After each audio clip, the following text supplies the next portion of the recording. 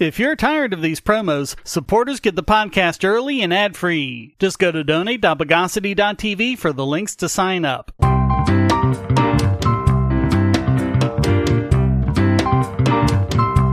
Welcome to the Bogosity Podcast for the week of October 2nd, 2022. The podcast that stares back at the abyss. This is your host, Shane Killian. Let's confabulate the news of the bogus. It's good to see more neglected stories showing up in at least the somewhat mainstream media, in this case the Washington Examiner, covering 11 cases of defensive gun use. As we've covered, legal gun owners foil crimes in the U.S. more than 1 million times every year, according to several different analyses, including one from the CDC, at least the ones that didn't deliberately undercount the way others did. And in most of these cases, well over 99%, the person didn't even fire the gun. Just brandishing it was enough to stop the crime. Of course, that generally doesn't get reported in the news media, especially when the gun isn't fired. There's just nothing really to report. We've also seen that with mass shootings, on average, 14.29 people are killed when the shooter is stopped by police, but just 1.8 when stopped by an armed citizen. So this opinion piece by Amy Swearer and Holden Edwards is welcome, even though it doesn't cover anything unusual. By the way, if the name Amy Swearer sounds familiar, we covered her back in June when Katie Porter in a congressional committee hearing falsely accused her of perjury without giving her a chance to respond. They were prompted to write this by Biden once again insulting and degrading gun owners as being afraid of, quote, deer in Kevlar vests. Speaking of the popularity of the AR-15, which isn't powerful enough to hunt deer even if they're not wearing Kevlar. At any rate, the Second Amendment is not about hunting deer. It's about self-defense, a natural right everyone has just by virtue of being alive. Which means we have the right to resist those who would threaten our rights. Which means we have the right to any tool we can use toward that end. Their examples include a gas station clerk, a man at a family gathering, a man in his car, another man in his kitchen, and a girl in a car outside her house who defended themselves from armed robbers. Also, a woman who was taking a shower had to grab her gun and defend her 2 children from an intruder who wouldn't stop coming at her. In another example, an Amazon driver shot and wounded a man who attacked him with a knife, saving his own life. Despite the fact that the police said he acted lawfully, Amazon deactivated him as a driver. Boo, Amazon! There were a couple of examples of domestic disputes, one of a woman who shot her husband who was attacking her, and a man who shot his wife's brother after he broke in wearing a bulletproof vest. And in one example, a 19-year-old gunman started shooting people at random when he was shot and wounded by an armed bystander. The gunman had killed 3 people. If he'd killed 1 more, it would have been considered a mass shooting. None of these people were facing deer in Kevlar vests. None of these people were trying to be manly or get famous. It wasn't because they had social anxiety or were weak underachievers or had anger issues or were white supremacists or paranoid conspiracy freaks. They got guns to protect themselves. And they found themselves having to do just that. And it's a good thing they did. And there's no excuse. It's actually been the case for years that the number one reason people give for owning a gun, according to Pew Research, is for protection, with hunting a distant second. No respondent to the survey said, because of deer in Kevlar vests. Of course, self-defense isn't the best reason to give. The best reason to give people for why you own a gun, or why you encrypt your files and messages, or why you won't speak to police without a lawyer, or anything like that is, because none of your damn business. That's why.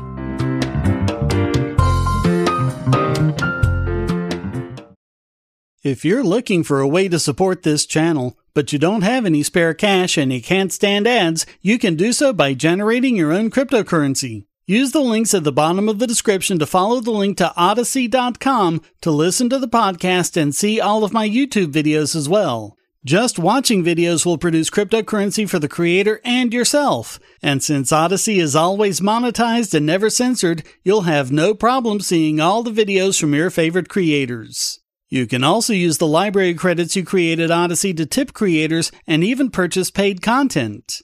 Earn library credits through various rewards, including daily view rewards and the number of shares and invites. And you can interact with creators in all sorts of ways, including like and dislike, comment, boost a post by supporting it, repost it, and share to other sites, all while earning crypto for the creator. Easily monetize yourself and your favorite creators using cryptocurrency without advertising. Use the link below to visit this channel on Odysee.com and see many of your other favorites there as well.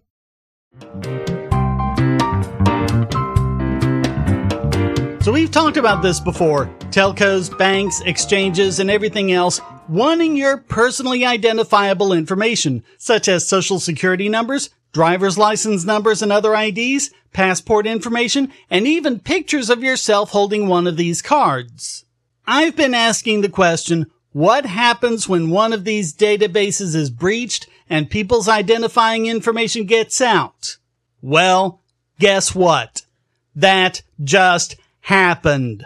The Australian telco Single Optus Pty Limited just had an enormous cyber intrusion. The hackers claim to have stolen 2 databases. The first one contains 11.2 million user records with name, date of birth, mobile number, and ID, and 4.2 million ID document numbers, 3.6 million of which were from driver's licenses. The second one contains 10 million address records with email, date of birth, ID, and more, and 3.8 million ID document numbers, 3.2 million of which were from driver's licenses. Yeah, this is bad. Disastrously bad. The hacker wrote, Optus, if you are reading, price for us to not sell data is $1 million US. We give you 1 week to decide. After that, if Optus doesn't pay up, regular buyers could get the databases for the low price of just $300,000. They demanded payment in the privacy coin Monero. And the hackers weren't clever or underwent a huge movie-worthy operation or anything. It was because of a simple flaw in Optus's API. The API allows authorized users, theoretically, to obtain the information by making specialized web requests. It should require authentication, access restrictions to particular data, obfuscation of database identifiers, and rate limiting to put a stop to zillions of requests coming in at once.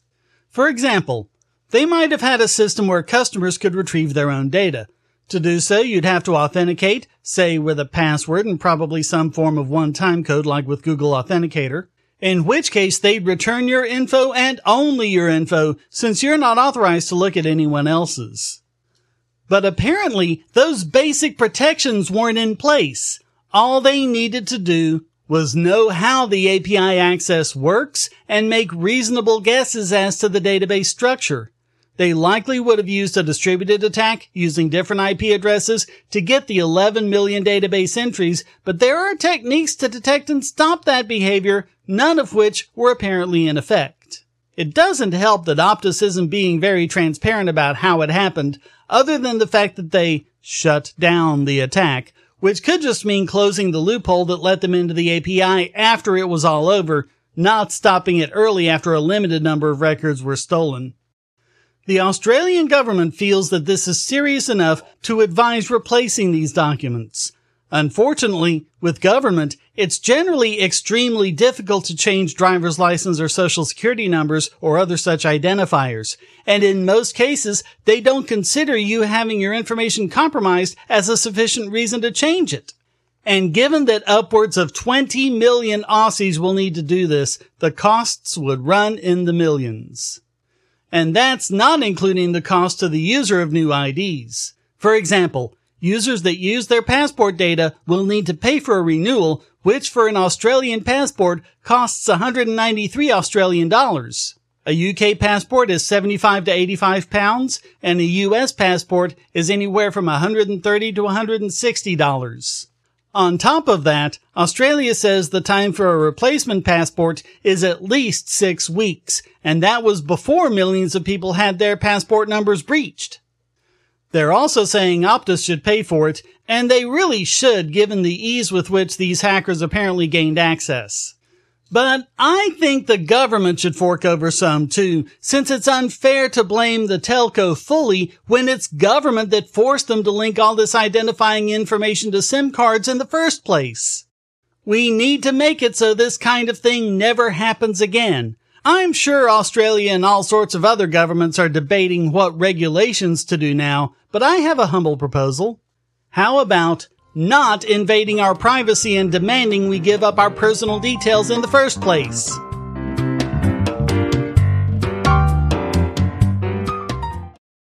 If you're on the Wi-Fi in a coffee shop or hotel, anyone on that network can get your traffic. Do you really trust all of those strangers? For that matter, do you really trust your ISP? A VPN can protect you from prying eyes, disguise your location, and even foil government censors. It's essential in this day and age, so go to vpn.bogosity.tv and you'll be taken to BoxPN. Starting at just $2.99 a month, you can get unlimited high-speed connections to VPN servers all over the world, and they don't log connections, so your privacy is assured. Traveling abroad, just VPN home, and don't worry about what those other governments are doing. Back at home, stop your ISP from traffic shaping and messing with the quality internet access you're paying good money for. You can connect from multiple machines at once, including your smartphone or tablet, and it supports all the secure standards, including OpenVPN and SSTP.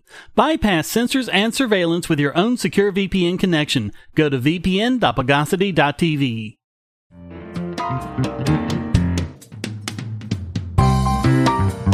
A lot of people have wondered how Jeffrey Epstein was able to kill himself in such a secure facility. Actually, a lot of people were wondering if he killed himself, but that's a different matter. As we covered at the time, that kind of neglect is rampant in the U.S. prison system, and that was just confirmed by a recent report from the Government Accountability Office. And they found that, last year, not the total deaths in prison, but unreported deaths topped 1,000. It's a real problem. As the report said, according to DOJ, 1.5 million individuals were incarcerated in state prisons and local jails across the U.S. at the end of 2020. DOJ also has found that individuals in these facilities are at higher risk of dying by suicide and homicide. National data on deaths in custody, including those that occurred during the course of an arrest, have been published in the past, and individual accounts continue to be reported by the media and other sources. In 2019, 2 juveniles, a 17-year-old and a 13-year-old, died by suicide at one youth detention center in a 3-day time span. In June 2022, 25-year-old Jayland Walker was shot and killed by police during the course of an arrest in Akron, Ohio.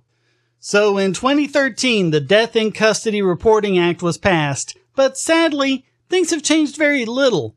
No one in the DOJ seems to even care what happens in the prisons they claim to be there to rehabilitate prisoners, to the point where they don't even want to count them.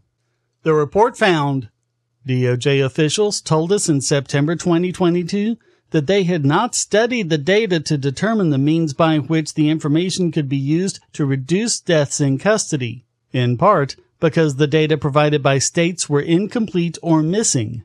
In addition, even if these data were of sufficient quality, DOJ officials indicated the department is not required to publish these data pursuant to DCRA and, as of September 2022, has no plans to do so. In other words, we're not gonna do it, and you can't make us. And the result is that deaths in prisons are massively undercounted. Quote, most state submissions contained incomplete records.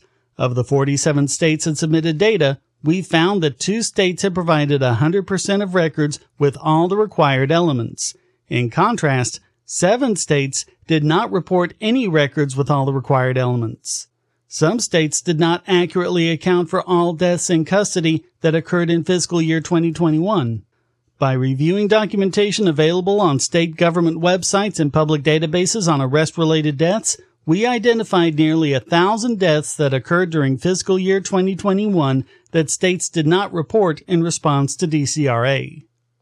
And that's just the ones they could identify. The real number is way above that. Quote, not all states made data on deaths in correctional facilities available at the time we conducted our audit work, and therefore we were unable to test the completeness of all state submissions. As a result, the number of prison deaths we identified may be narrower than the universe of prison deaths not reported to DOJ for fiscal year 2021.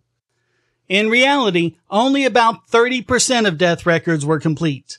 Only 2 states provided 100% complete records, while 7 didn't report any with all the required elements, and 3 states didn't respond at all.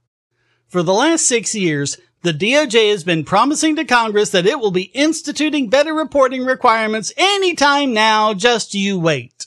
But they just told the GAO that it still hasn't completed the assessment it promised to Congress a year ago. And every indication is they'll keep shrugging off the law until Congress amends it to make this a requirement, with actual penalties for failure to comply. Quote, absent congressional action, states and DOJ may continue to expand resources to gather data under DCRA that may not be studied or published, potentially missing an opportunity to inform practices to help reduce deaths in custody. Or even counted, for that matter. And if all this sounds a bit familiar, it really does seem like the kind of half-assed phoned-in results when they tried to count how many people cops had killed in custody. Congress needs to fix this. But the problem is, they don't seem to care either.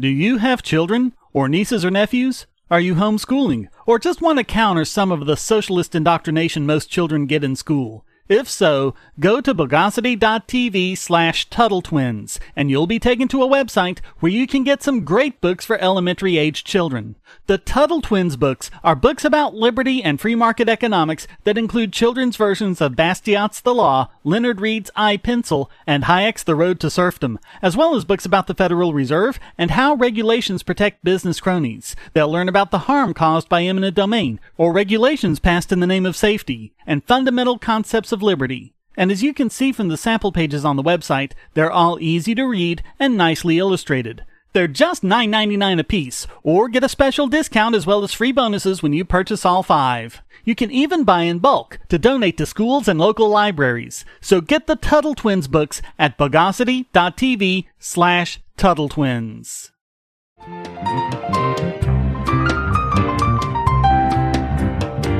And now it's time to fluidize this week's biggest bogon emitter. And it's another one for the FDA due to the misinformation we've been regularly covering about e-cigarettes. As we reported, the scientific consensus is that vaping is at least 20 times safer than smoking, and it's probably a lot more than that. But you'd never know that listening to Congress, the news media, or the FDA. They've been pretending that vaping is just as bad as smoking, discouraging smokers from switching to vaping, and avoiding a ton of health problems down the line. To the point where, to a lot of public brouhaha, they banned Juul from selling flavored products. They tried to ban the rest, but that's on hold pending a court challenge. They've denied most new applications to produce and sell e-cigarettes. So now, the FDA has finally admitted that vaping is a lot safer, but they still won't correct the record. Brian King, head of the FDA's Center for Tobacco Products, gave an interview with AP on Monday where he said, quote, I'm fully aware of the misperceptions that are out there and aren't consistent with the known science. We do know that e-cigarettes, as a general class, have markedly less risk than a combustible cigarette product. That said, I think it's very critical that we inform any communication campaigns using science and evidence.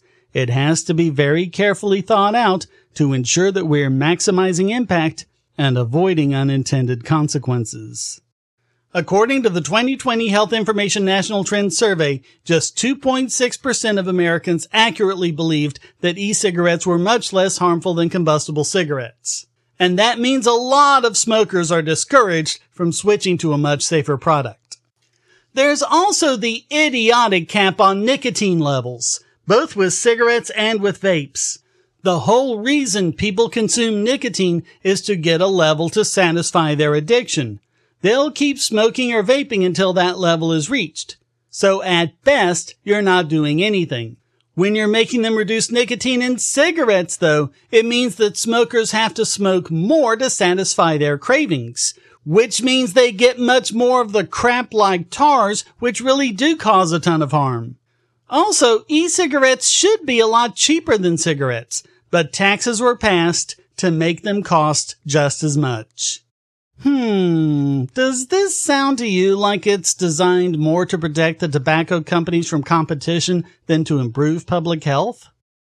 To this date, the FDA's webpage on e-cigarettes says, quote, "To date, no e-cigarette has been approved as a cessation device or authorized to make a modified risk claim, and more research is needed to understand the potential risks and benefits these products may offer adults who use tobacco products."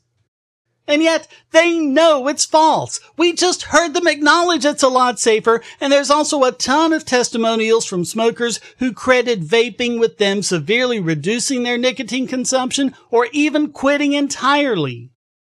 Of course, there's the age-old cry, "Think of the children!" Yes, it's all about protecting the kiddies. Quote, "The FDA monitors the national usage rates for all tobacco products, including an annual youth survey, and has seen a drastic increase in youth use of e-cigarette products in recent years."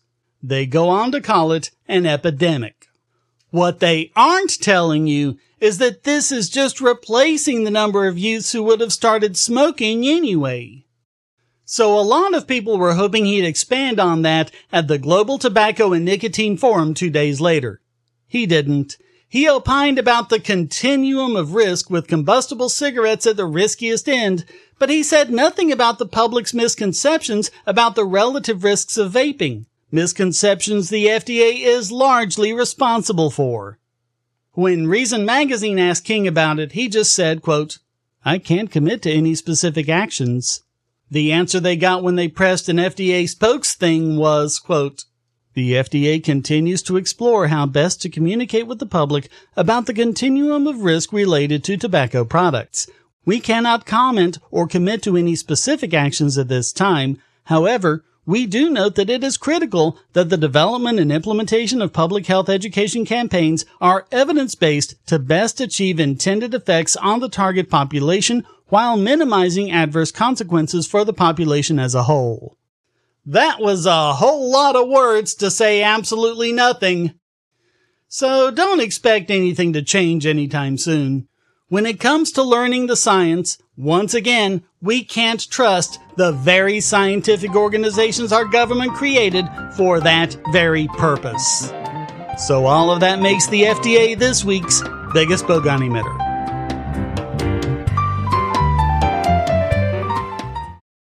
I want to tell you about the eyeglasses I've been wearing for years. As people can see on my videos, I have a very strong prescription, which makes glasses more expensive, especially when I need computer glasses, reading glasses, prescription sunglasses, and most expensively, progressive lenses for general everyday wear. To save money while still getting quality glasses, I get them from Firmoo. In fact, I just got a pair of progressives with high-index aspherical lenses and a nice pair of frames my wife loves for just over $100. It would have been $500 to get them through my eye doctor. Not only do they look good, the glasses are durable. I've worn many pairs for several years without problems. All orders come with a 30-day return policy, a 3-month warranty, and one-on-one customer service. Go to Firmoo, that's FIRMOO.Bogosity.tv anytime you need quality glasses at a low price. Once again, that's Firmoo.Bogosity.tv.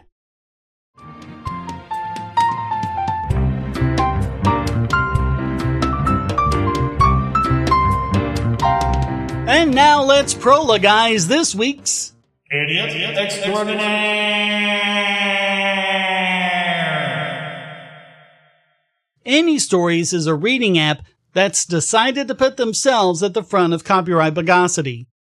Back in June, the U.S. government started the Copyright Claims Board, where the Copyright Office holds hearings so that rights holders can recoup damages outside of the federal court system. In that time, more than 150 claims have been filed, most of them dismissed. There has yet to be a verdict in any of them. But the Any Stories case is unique because they're not going against pirates. They're going against Cloudflare. I wonder if they're already regretting Kiwi Farms. Cloudflare protests that there's a big difference between canceling the hosting platform of Kiwi Farms and cutting off CDN infrastructure from sites hosted elsewhere. But the big content companies were never going to accept that. So even though Cloudflare doesn't host Infobog.com, the site they're accusing of piracy, Any Stories, actually the Singapore company Read ASAP Limited, demanded information about the site. Cloudflare sent them what they had. When Read ASAP followed up, Cloudflare replied, quote, "We already provided you with the hosting provider contact information. Please reference our previous responses in greater detail. Furthermore, if you have submitted a valid claim through Cloudflare's abuse portal, we would have already provided the necessary information to the host to allow them to identify the offending account." But Read ASAP said that the email Cloudflare provided didn't work. They demanded that Cloudflare do more. Quote, "You don't reply me back. It might be the last time to inform you to take it serious and provide us the hosting provider's information or web owners." Apostrophe S like a possessive. "As a network service provider, you have the obligation to provide us with information to help us defend our rights. You have not provided us with valid information. Our infringement is ongoing, and if you do not take any action now, we will take action to protect our rights." But what do they expect Cloudflare to do? It's not like it's their fault the email's not working. They don't host it. What, are they supposed to just telepathically determine the real contact email or something? Quote, "PLS deal with this matter immediately. PLS contact the hosting provider immediately and ask them to remove the infringing web. ! Space, ! Space, ! Space, ! If you do not deal with this matter now, based on the DMCA, we have informed you several times, but you did not do your duty of care. We will directly file a claim against you at Copyright Claims Board." Cloudflare has no obligation under the DMCA here. They went beyond what they were required to do by providing what details they had and forwarding the takedown notice. But that just wasn't enough for Any Stories. Their claim reads, "Due to the infringement, misspelled, it directly led to the continuous decline in the income of the authors we signed. We hope that the pirated websites will apologize to us and immediately remove our exclusive works. We tried many ways to leave messages, often without contacting the infringing website. Finally, we tried to find the service provider, but they cannot give the invalid, misspelled, message and don't deal with it." Hey, I think I see another reason why people might not read your book. By the way, they helpfully provided the link so that anyone can go there and see the pirated book for free. I glanced at it and yes, it reads exactly like that. Oddly, they didn't request any damages, which is the whole point of this. It might be interesting to see what happens if this claim doesn't go anywhere and they try to sue in federal court. So all of that makes Any Stories this week's Idiot Extraordinaire.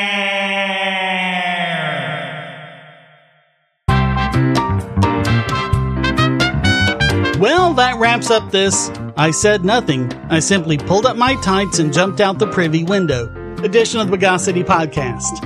I hope you enjoyed it. If you did, please go to donate.bogosity.tv for several ways to support and discord.bogosity.tv to join the discussion. Subscribe at Patreon or Subscribestar, and you can listen early and ad-free. Thank you for listening. Until next time, here's a quote from PJ O'Rourke. "One of the annoying things about believing in free will and individual responsibility is the difficulty of finding somebody to blame your problems on." The Bogosity podcast is licensed under Creative Commons Attribution Non-Commercial No Derivatives 4.0 International License.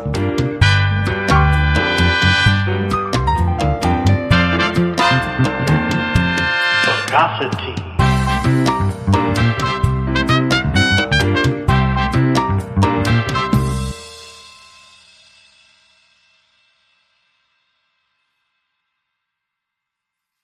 We live in a world where light bulbs connect to the internet, and recent attacks on them prove that your online security is under threat like never before. Not only your websites, but the internet-enabled devices you buy. And the biggest problem is weak passwords. That's why you need LastPass. LastPass allows you to randomly generate strong, unique passwords on the web and on your internet-enabled devices, all protected by one master password. LastPass sets up in minutes and gives you secure automatic logins throughout the web, synchronizing across all your browsers, all your computers, and even your mobile devices, at home, at work, or on the road. It even securely stores sensitive form data, including credit card numbers, backup sensitive documents, software licenses, Wi-Fi logins, and more. And with LastPass Premium, you can get these benefits on other applications, manage passwords for your entire family, and also get priority customer support. Sign up at password.bogosity.tv for a free month of LastPass Premium. Log in securely everywhere using the last password you'll ever have to remember. Go to password.bogosity.tv and get LastPass now.